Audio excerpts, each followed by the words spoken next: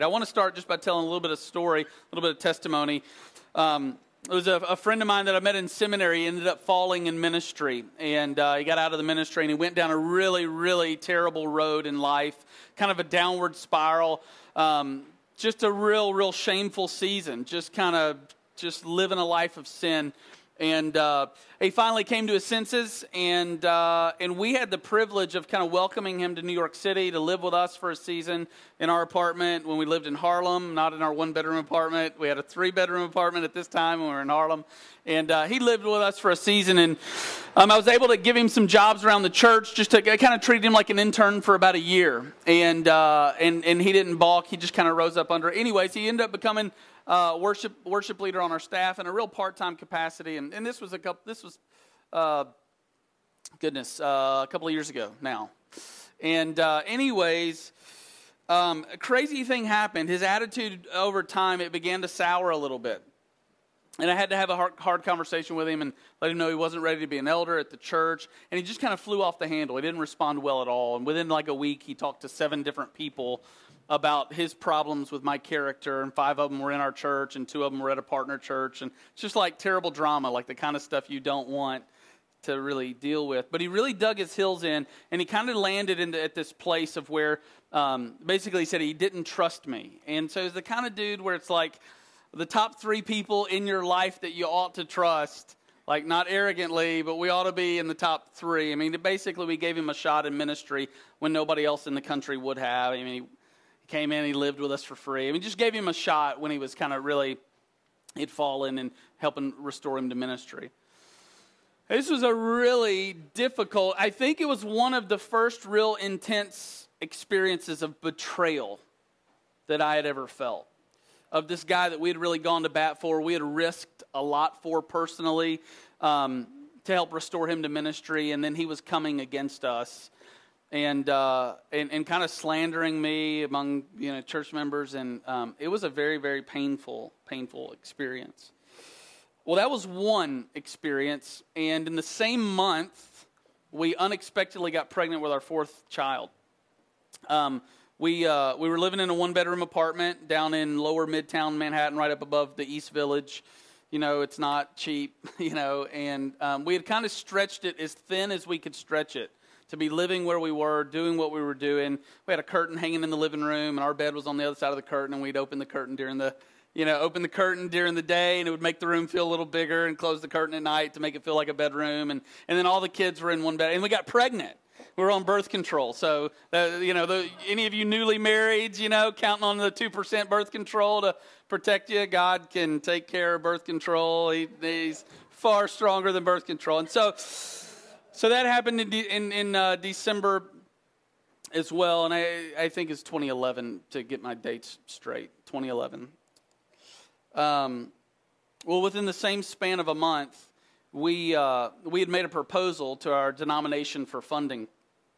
And I can't really give you all the backstory as to why the decline in funding leveled us the way it did. But within our denomination, there were about 16 requests for funding, and 2 of the requests got $0. And our request was one of them. A very, very dear friend of mine was working as a vice president of the mission organization within our denomination, and so this felt like another very, very difficult experience of betrayal. This is like the 3rd major kind of deal, and it's all within a month. And then in January, again, all within a month of kind of this December-January crunch, I got sick. I got physically sick, and I was on my back for about a week. And I didn't have a room that I could go in and close the door because I'm not taking my germs into the kids' room. And so I'm laying on my bed behind the curtain, and our monkeys come flying through the curtain, and it's like, our kids come flying through the curtain, and it's, that launched me into about a 6-month depression. It's kind of one of those deals where, like if we had an hour and I could give you the backstory about every story, you would understand the details, you would understand the context, and you would feel the gravity of each situation. But it's kind of one of those deals where each one of those situations, aside from maybe the getting sick one, each one of those, each of those other three scenarios were enough to kind of throw you back on your heels pretty significantly. And they all came in within a span of a month. And so as I share with you like this kind of season of suffering, I just share with you, this was like, so the depression came from January through May of 2012, last year. And man, it was absolutely, it was just difficult. It was a dark, dark season. The numbness of the soul was present. And so everything that I'm talking about this week, all the texts that we've been looking at, they're so relevant. They're so important for us. They're so powerful for us. And so I'm sharing with you from the authority of God's word, but I'm also sharing with you from the experience of walking through these truths. I shared with my small group a little earlier. I said one of the reasons why I'm so passionate about, and I can speak to it with such certainty about your pain not being healed in the presence of God turning into bitterness, is because I feel like I kind of experienced that. And I just kind of observed it happening in my own soul, in my own heart, through some of those difficulties that I share with you. But this pillar text that we're looking at tonight really drives home everything that we've been talking about in our first two sessions. And we're going to be brief tonight, but so I want you to dial in just with everything you've got and lean in with me just for a moment. But it's Romans 8, and you guys can begin to recount what's in Romans 8. And Romans 8 is one of those what I call a pillar passage. You know, it's kind of like, all right, if you're going to memorize 5 passages in all of Scripture, what 5 passages would you memorize? You know, Romans 8, the whole chapter would be one of those pillar passages. But even if you boil it down to even just a couple of the nuggets in Romans 8 verse 28 is going to be one of those chief nuggets. So I want you to look at it with me. You can probably quote it in your heart, many of you now. Some of you, it's probably your favorite Bible verse, Romans 8:28. Paul writes, under the inspiration of the Holy Spirit, Romans 8:28.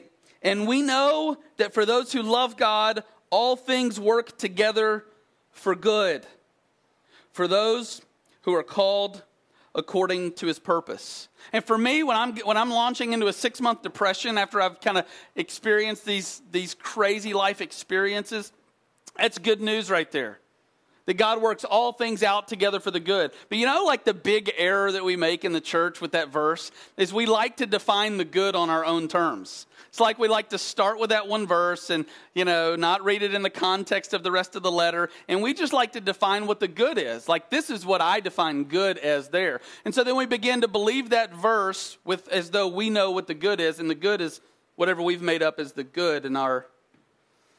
And it gets us all messed up, and it gets us confused and, you know, sometimes frustrated with God when we don't really understand what is the good. What's the good that Paul's writing, that he says all things, betrayal, unexpected pregnancy, all things work together for good. Well, what's good? What is the good? Well, look at what he says in the following verses. He says, for those whom he foreknew, this is verse 29. And again, in verse 29, you have a for there. So he's grounding what he just said, right? So it's almost like Paul's anticipating our response to verse 28. All things work together for good. All things work together for good for those that love God and are called according to his purpose. Well, how do we know that, Paul? How can you be so certain that everything's going to work together for good? Like, how do we know that, Paul? So verse 29, for those whom he foreknew, he also predestined to be conformed to the image of his Son, in order that he might be the firstborn among many brothers. I want you to wrap your eyes around this phrase just for a moment. For those whom he foreknew, he also predestined to be conformed to the image of his Son. What that means is before the beginning of time, God had a plan, and his plan was that we would be conformed into the image of his Son. What does that mean? That's like a mouthful, isn't it? Conformed into the image of his Son. What does that mean? That means that God's purpose before the beginning of time was that you and I, his followers, that our character would be made into the character of Christ, that our character, who we are, would be shaped toward the character of Christ. We would become like Jesus. That's what it means to be conformed into the image of his Son. So, how does that give us confidence that God's going to work everything together for good? How does this truth, that before time God planned that we would all be shaped into looking like Jesus, how does that convince us that everything's going to work together for good? Well, it can only convince us, listen to me, it can only convince us that every difficulty, every detail, every day in our life, it can only convince us that everything in our life is going to work together for good if the good is us being conformed into the image of Christ. Do you see that? Like, it doesn't make any sense.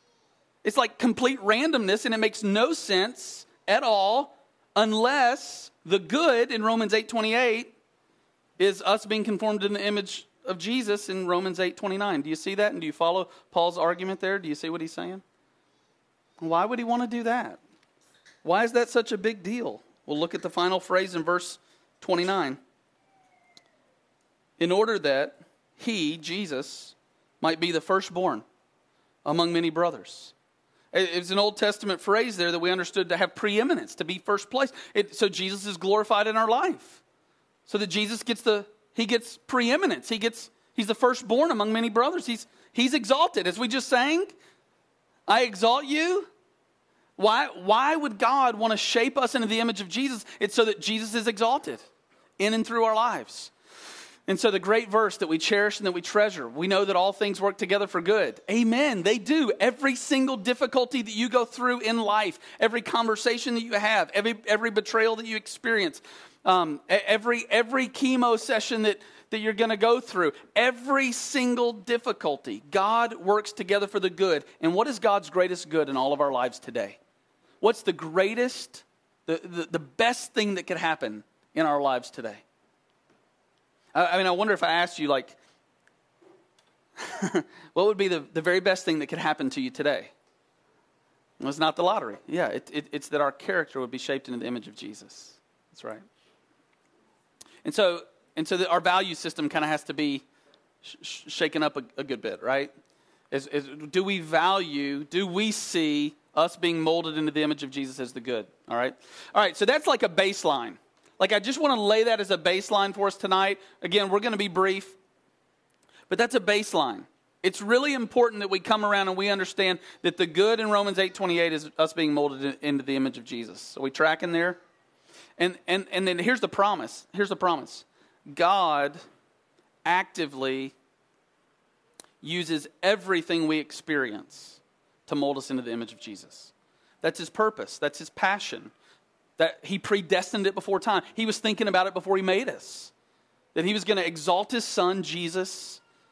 He was going to magnify his son, Jesus, by creating a people who would fall into sin, whom he would redeem by the blood of his son, and then shape into the character of Jesus. And then as we read the rest of Romans 8:28, he would glorify. But right now we're in that season of being sanctified, being molded into the image of Jesus. And every single day, God does not cease to shape our character. He doesn't. When we wake up in the morning, God is awake shaping our character. When we go to bed at night, God is awake shaping our character. He doesn't cease and he doesn't sleep. And that's his primary purpose in our lives today. It's shaping us, molding us into the image of Jesus. Well, that's great. But that's got to infiltrate our thinking in a way that it doesn't yet infiltrate our thinking.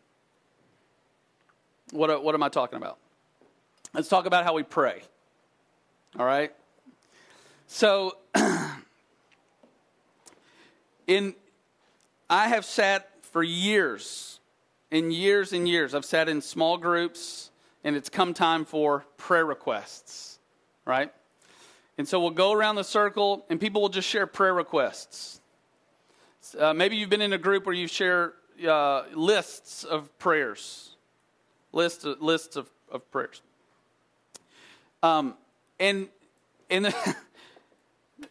So let me give you an example of some of the prayer requests that we come up with, okay? We're in a circle. Raise your hand. My Aunt Susie has bronchitis. And that's the extent of the request. That's all we say. You've probably heard it. You've said it. I've said it. Uncle Alfred is having surgery on Tuesday. That's always like, okay, thank you. Next prayer request. We go through. Now, why is that prayer request like it's an incomplete prayer request, isn't it? See, when that prayer request is given, we all presume that we know what the person giving the prayer request is really asking for. Uncle Alfred's having surgery on, Wednesday. Well, everybody in the room presumes we know what Jimmy is asking for Uncle Alfred. What is Jimmy asking for? He's asking for a smooth surgery and a quick recovery, right? That's why we're praying for Uncle Alfred. Well, if God's chief purpose in our life is to mold us into the image of Jesus, why do we presume that the prayer request for Uncle Alfred, who's having surgery on Wednesday, why do we presume that the prayer request is for a smooth surgery and a healthy recovery? I'm not trying to be insensitive or unpastoral or anything like that. I'm just trying to kind of lay a context for us to understand, like for this to really infiltrate our thinking, the church, more than it does. Well, what else would he be asking for Uncle Alfred? I mean, come on, he's having surgery. We want it to go well. We want him to get better, right? Well, how does the chief purpose of God in our lives to mold us into the image of Jesus to the glory of his Son, how does that chief purpose infiltrate itself into a basic thing such as a prayer request? What do you mean? Well, we want to pray for Uncle Alfred, that as he approaches surgery on Wednesday, that he'll continue to trust God with all of his heart. We want to pray for Uncle Alfred, that as he goes into the hospital on Wednesday, he's a faithful and bold witness for Jesus. Do you see? We want to pray for Uncle Alfred, that as he suffers, he won't grow bitter before God, but he'll increase in love and affection for God. Do you see what I'm getting at? We want to pray for Uncle Alfred, that as he's experiencing pain in his recovery, he doesn't get irritable toward his family, but he continues to speak in love and affection, and that his pain doesn't drive him to grumble. Right? Do you see what I'm... Aunt Gertrude has bronchitis. That's where the prayer request stops, right? That's where it stops. And everybody in the room presumes we're asking for prayer for Aunt Gertrude because she's got bronchitis, because we want her to feel better. Not because her bronchitis prevents her from being a verbal witness to Jesus, right? Or whatever else we could come around, right? Now, let me make just kind of I kind of drove that. I mean, it's a little bit of a provocative point there, right? Right. So, what I'm not saying is that we shouldn't ask for smooth surgeries. Steve, I hope you have a smooth surgery, brother, and a quick recovery. I hope your cancer is gone. I am praying for God's healing on your body, head to toe, and all this family's praying for it, and God would have us pray for that, right? In Philippians, Peter, 1 Peter,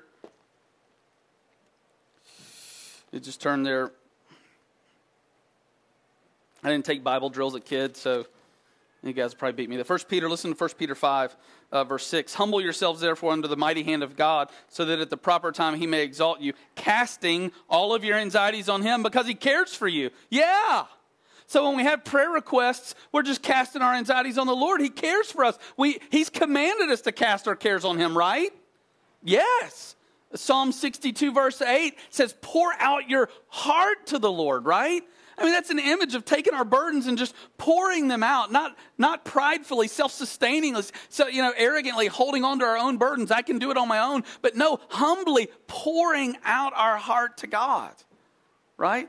Indeed, the text in 1 Peter, it says, humble yourselves, therefore, under the mighty hand of God, so at the proper time he may exalt you. And then verse 7 is a participle explaining in what manner we humble ourselves, casting all of our anxieties on him. And so casting our anxieties on the Lord is actually It's actually a means of humbling ourselves, right? So to not cast our anxieties on the Lord would be a posture of pride, right? So we want to pray that we have a smooth surgery and that we get over bronchitis and that my broken toe heals well and that I lost my job, that I get a job. Like we want to pray for God's provision there, right? We want to pray for those.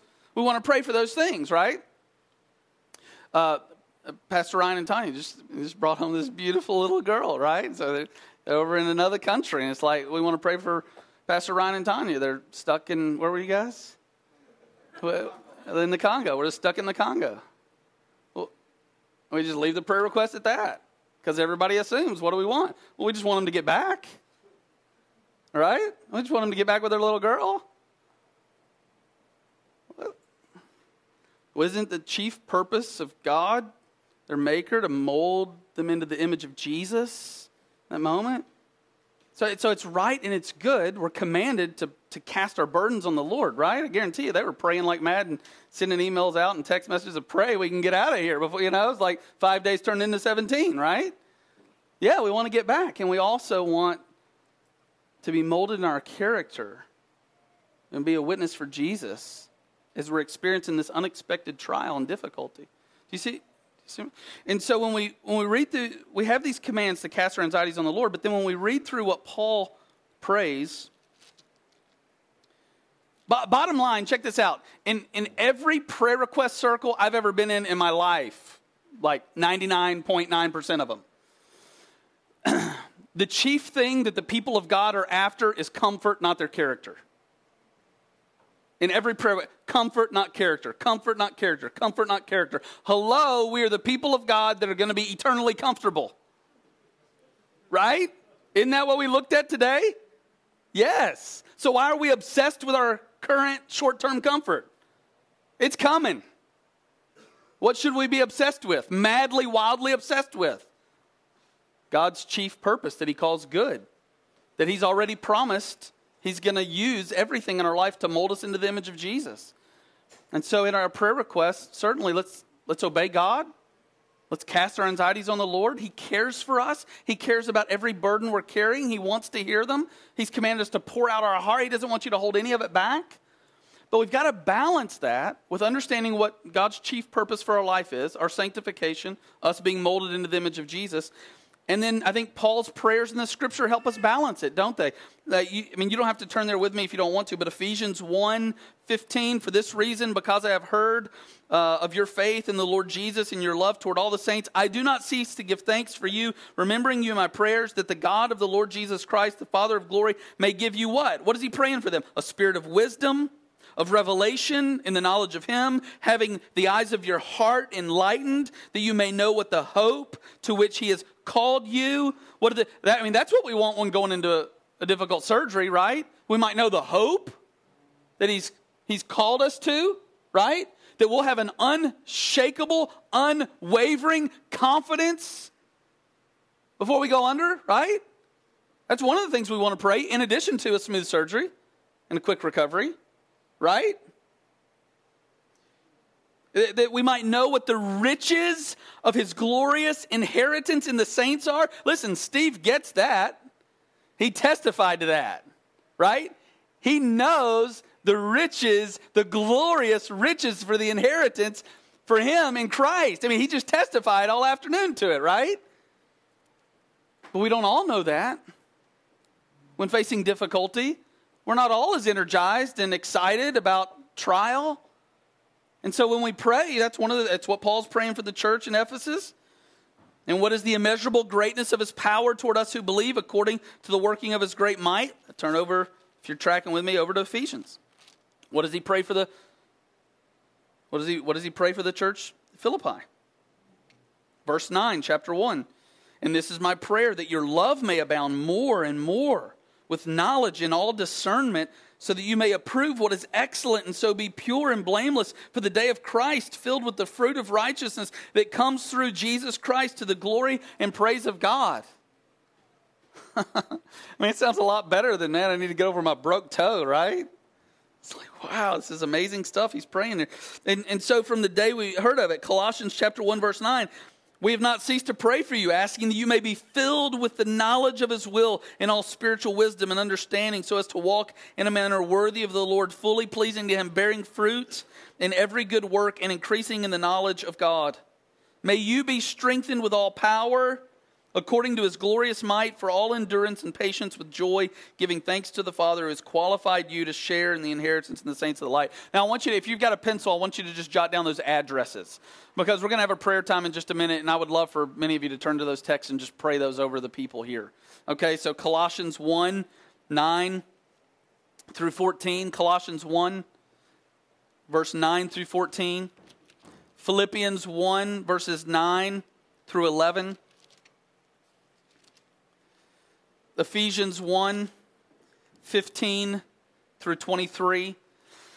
And then the Psalms are filled with all kinds of biblical prayers, right? Biblical prayers of adoration. What do we also see in the Psalms, though? We see those heartfelt, gut-wrenching complaints to God, right? Where are you, God? I'm living for you, and everyone around me is succeeding, right? We see a balance. We see a balance. So here's what doesn't need to happen, okay? Oftentimes in the church, we just have these massive pendulum swings, right?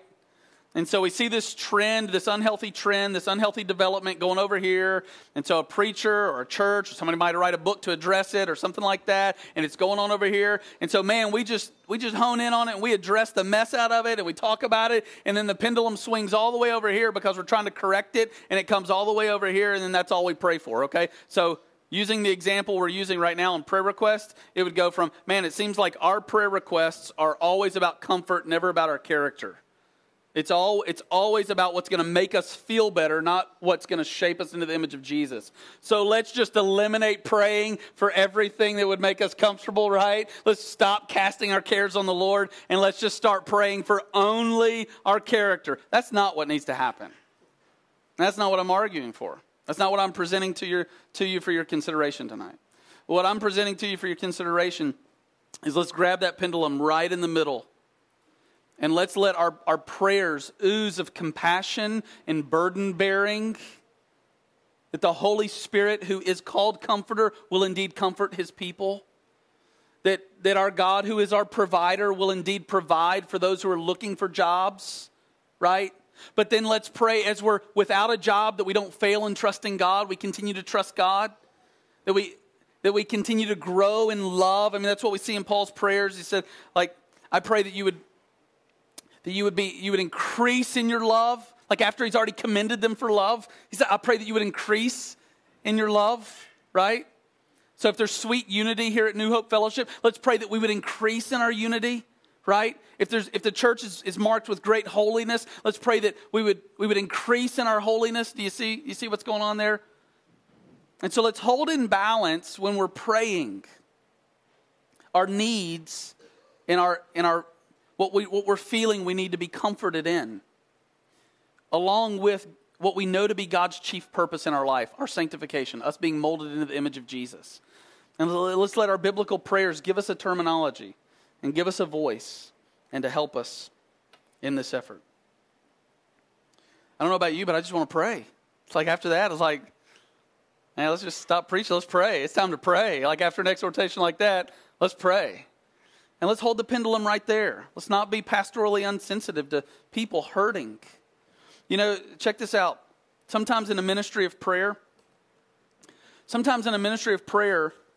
people, like, they need you to pray not because they need the answer to your prayer, but sometimes people, they're hurting so bad. They're hurting so bad that they need you to come alongside them and help carry them into the presence of God with your prayer. Like, they don't even have the strength, they don't even have the faith, they don't even have what it takes to pray themselves. And so it's like they need you to help them move into the presence of God through your prayer more than they even need the answer to your prayer. They just need the presence of God. It's a ministry of prayer. You know what I'm saying? Does that make sense? And so, like, don't hear me saying, God, God's chief purpose is mold us into the image of Jesus. And so, anytime, somebody's like crying in your small group and you're like, God wants to use this to mold you into the image of Jesus, right? I mean, not in that moment. But maybe eventually, somehow, right? After they're comforted and they're prayed for and the burden is borne, you can rejoice in the hope that God does not waste a day of suffering. He doesn't waste it. God does not waste a day of pain. How do we know that? In Romans 8:28, Paul wrote, and we know all things work together for good. What's the good? Us being molded into the image of Jesus. Why? Can Jesus really be glorified in my life? You ever wondered that? Like I sing it all the time. Loved what Pastor Ryan started the first session with. Christians don't tell lies, they sing them, right? I'm just saying, I exalt you. But like, are you really exalted in my life? He is when our character is molded into the image of Jesus. That's what Paul's progression is. So our worship team's going to come and they're going to just kind of help carry us through this time a little bit. We'll probably sing a song or two during this time. And why don't we do that? Why don't we go ahead and sing one song just to help us let this song shepherd us into the presence of God. But hey guys, here's what I want us to do. I know we're tired, but if we can pray when we're tired, man, we're training ourselves to be really great prayers when we're full of energy, right?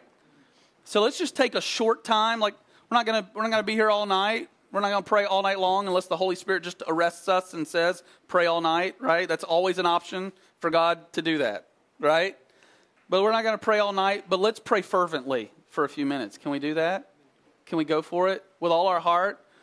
And they're going to lead us in a song, and it's just open. I'm going to lead us a little bit, but it's open. I want you to cry out to God. I want you to cry out to Him. Don't worry if one of you start praying and you cut somebody else off. That's okay. But let's pray and let's bear burdens. And if you want to come around somebody else that you know is having a difficult time, come around and pray for them. Just come around and let's have a ministry of prayer so you can move around in this space and pray one-on-one with somebody if you need to. But let's really come together and exalt the Lord. And let's let the messages we've heard this weekend to shape our prayers. Let's pray for the burdens that we're bearing and the pains we're experiencing. Let's pray for the comfort of the Holy Spirit. Let's pray for job provision and smooth surgeries. And let's pray for our character to be molded into the image of Jesus. Let's pray that as we're suffering, that we don't forsake Jesus, that we continue to exalt Him. Our worship team, why don't you guys lead us to a chorus, and I'll step back in and we'll pray.